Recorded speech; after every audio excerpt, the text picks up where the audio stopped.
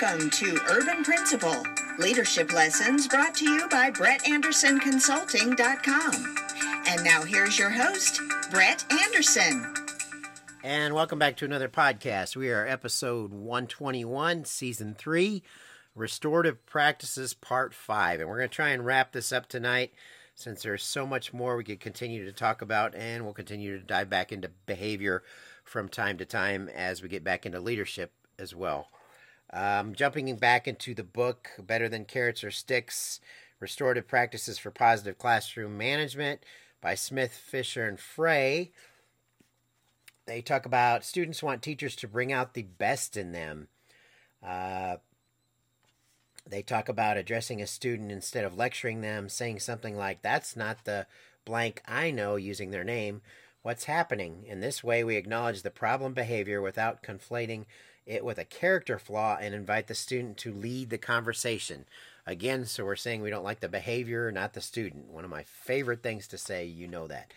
And then they go into the ABCs of behavior and talking about recognizing patterns of behavior so that we can correctly anticipate students' actions. They go on to say if a student misbehaves in one class but not in another, he or she is waiting for us to notice the pattern. Unfortunately, we are rarely able to devote our full attention to analyzing the behaviors of a single student. It's vital to understand that what happens before and after a given behavior is just as important as the behavior itself. This chain of events is known as the ABCs of behavior. The antecedents to behavior, the behavior itself, and the consequences of the behavior. Antecedents are the events that trigger a certain behavior.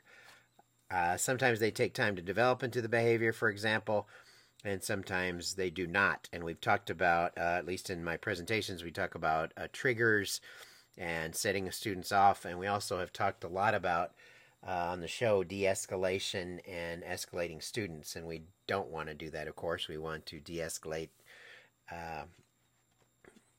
and keep them under control, better control, and teach them the tools that they can use to stay under control. But the ABCs is also thinking about that functional behavior assessment, the time of day it's happening, what's going on, what's the function of the behavior, does it warrant an immediate attention, should intervention be delayed or deferred, and what are ways to intervene with the student. And one of the important pieces with the restorative practices, of course, is developing a restorative mindset. And it's more complex than people think. And it's, let me share something that they share about developing this mindset. Beliefs about discipline are bound in our own experiences as children, educators, and parents. Discipline is informed by our sense of fairness, which we develop at a very early age. Studies show that children as young as 15 months old can detect when food is not equally distributed to others. And that was Schmidt and Somerville, 2011. Although our beliefs about fairness mature over the years, we're never too far removed from the small child who says or wails, "It's not fair." While students violate our expectations, we sense unfairness. As educators, we also bring our own beliefs about control to be on our approaches to discipline. Whereas some teachers hold that children are inherently good and will behave under the right conditions, others believe that students will naturally avoid work whenever possible and need to be constantly contained and redirected. Restorative practices can challenge such deeply rooted beliefs by asking us to shift our focus from rules to relationships. We must let go of the idea that accountability equals punishment, teach him a lesson, and so on. Instead, help students progress from acting out to remorse and repair.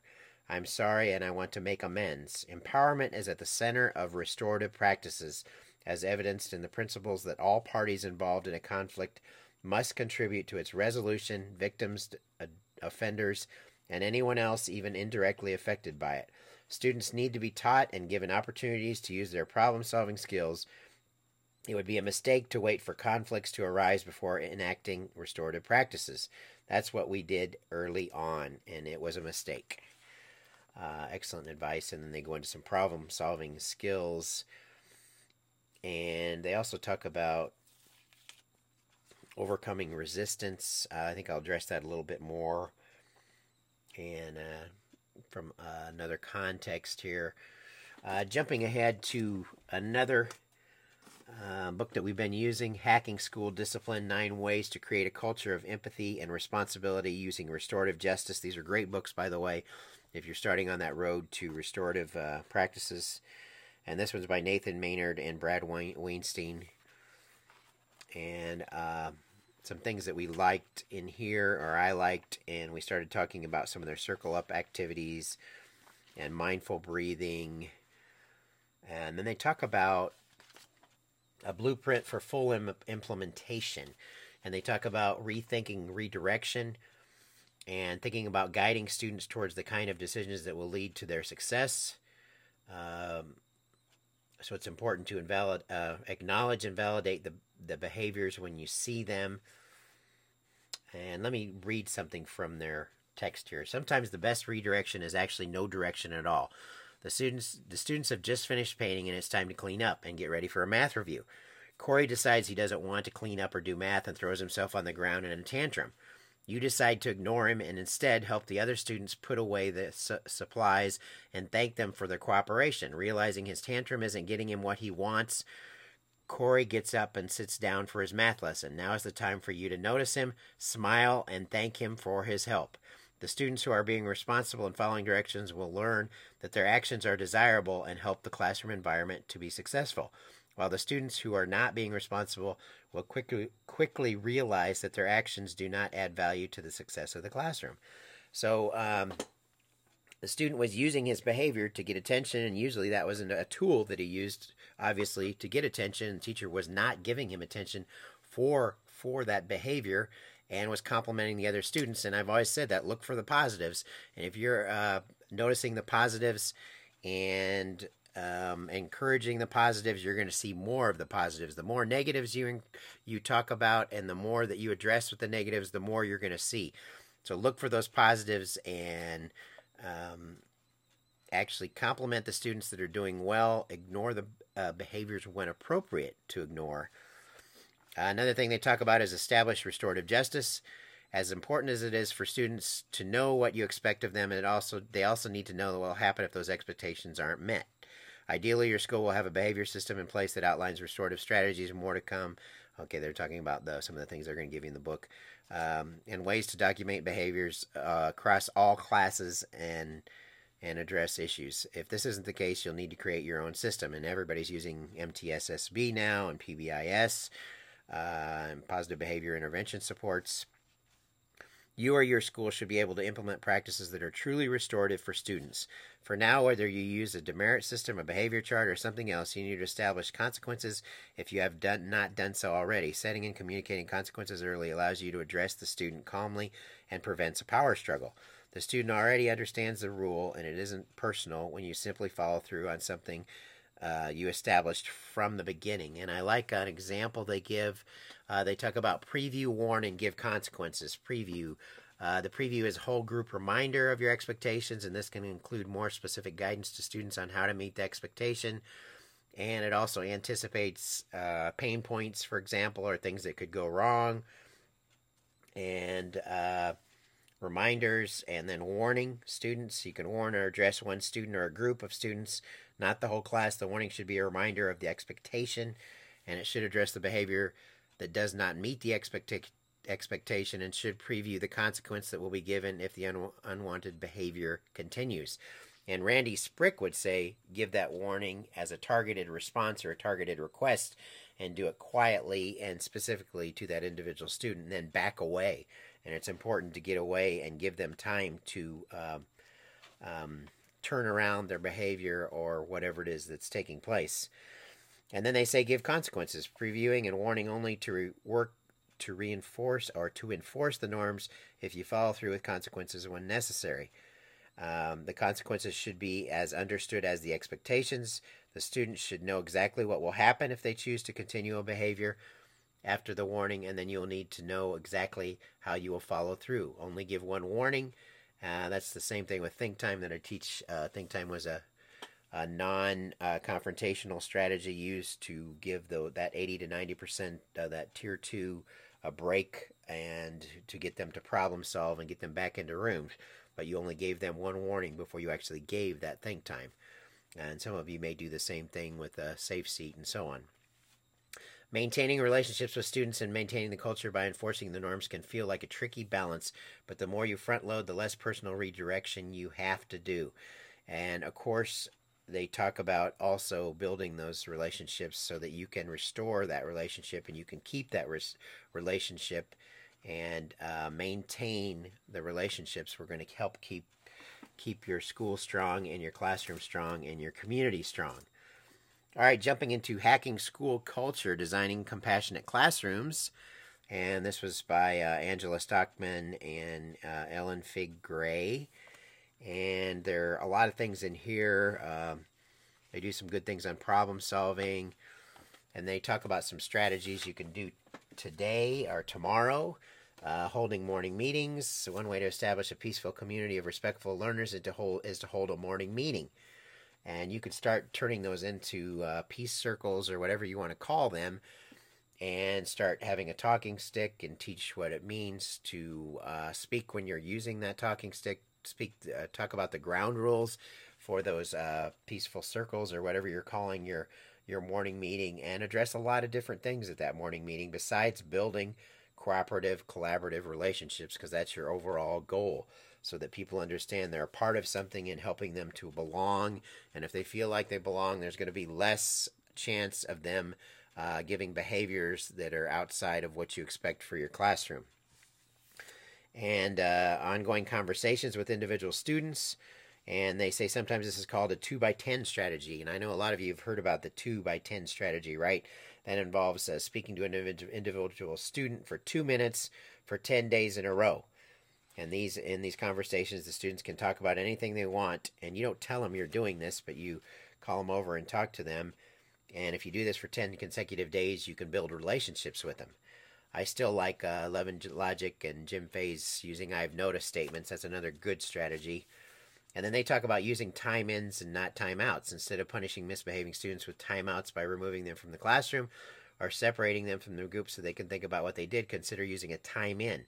Time-ins are intended to help students calm down and regain control of themselves without the shame of punishment and isolation.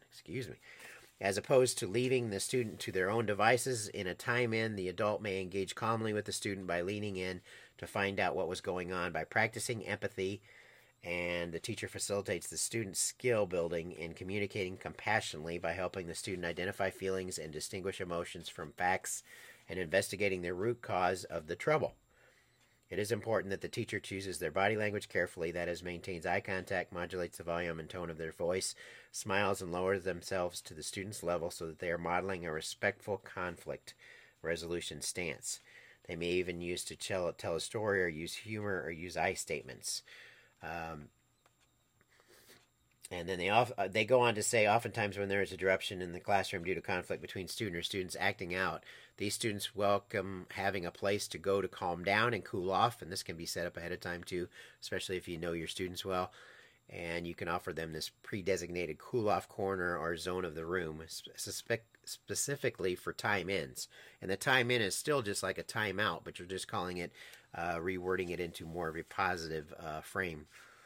When students just need a space to process their feelings and disengage from a group, but still feel part of the community. So they're still hearing what's going on in the classroom. They're still a part of that actual community. And you can also use mindful breathing and naming emotions, and maybe you have some little charts that you can name emotions and so on. But there's a lot of different strategies you can use within that. And then rehearse peaceful solutions to conflicts, and role-playing is one way they say you could do that. And discussing them in your groups, and talking about conflicts and respectful, compassionate exchanges. And through role-playing, you can do some of this. You can even have students journal about conflicts and resolutions. Journaling about conflicts that our students are involved in or have witnessed or read about in literature and history books can be a powerful learning tool for them, by asking them to reflect and write about how they and others feel or felt when the conflict occurred, and to track those feelings as the conflict was in the resolution phase. They will build empathy. And empathy, remember, is a good strategy for getting rid of bullying and so on. I mean, there's a lot of good skills involved with that.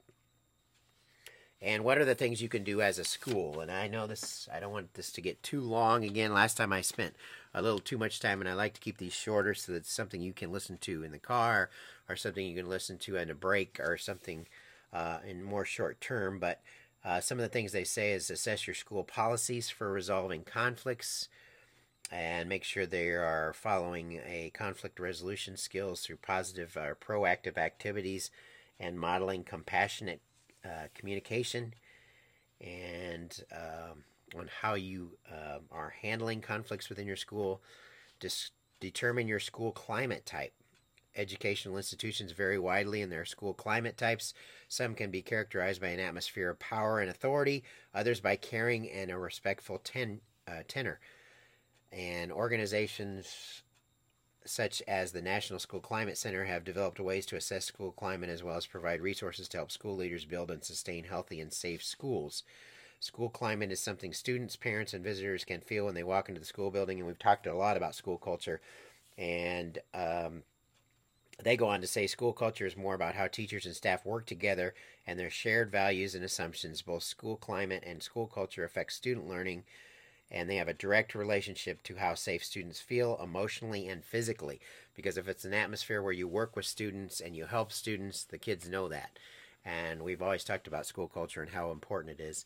Other things they say: work with school leaders and school counselors to agree on creating a safe school climate, and how you can develop compassionate communication and nonviolent conflict resolution is the norm, or where nonviolent conflict resolution is the norm. Establish a school culture where random acts of kindness are the norm. That's a big one, too.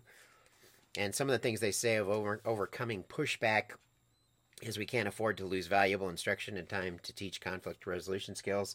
And they say we can't afford not to take the time to teach compassionate communication skills.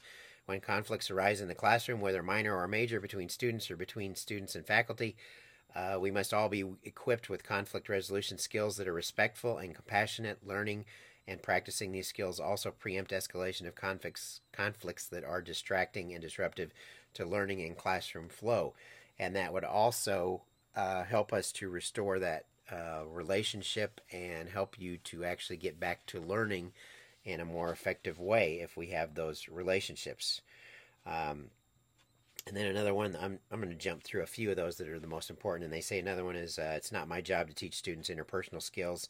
It's outside my scope as a teacher. Whether you know it or not, you are teaching interpersonal skills by setting examples for your students about how to handle conflict anyway. Your behavior and your language you use is a powerful lesson, even if you do nothing to proactively teach conflict resolution or actively help your students build their social and emotional skills. So as we get ready to wrap tonight, there are so many things you can do to develop restorative practices in your school culture. And remember some of the resources that I've been using throughout this 5-part series. Better Than Carrots or Sticks, Restorative Practices for Positive Classroom Management by Smith, Fisher, and Frey. Highly recommend the book. Excellent resource. Hacking School Discipline, 9 Ways to Create a Culture of Empathy and Responsibility Using Restorative Justice by Maynard and Weinstein. And that is an excellent resource. And Hacking School Culture by Angela Stockman and Gray. And that is another excellent resource. And there's more actually out there. We've also been using some excerpts from Behaving to Belonging, The Inclusive Art of Supporting Students Who Challenge Us, and that's from ASCD, and that's Julie Costin and Kate McLeod. And maybe I'll finish with a piece from that book as we wrap up tonight. And they talk about moving from control to love more, and they talk about nevertheless, if we are to reach our students despite these real issues, we must take on the following. Believe that all students are capable and motivated to learn academically, emotionally, and socially. And that's what I always say with behavior anyway, is we have to believe that all students can change or do things better. Respect our students by allowing them to have ownership in the process of this learning and decision making. Trust that our students, like us, are committed to building and sustaining a caring classroom community. And understand that everyone has less than good days, and that on those days we need more love, trust, and caring, not less. And let's go ahead and wrap up. And as we wrap up tonight, our quote is, The trouble is, if you don't risk anything, you risk even more. And that was by Erica Jong. And like I always say, keep promoting effective leadership through productive culture changes. And until next time, let's remember to stay positive.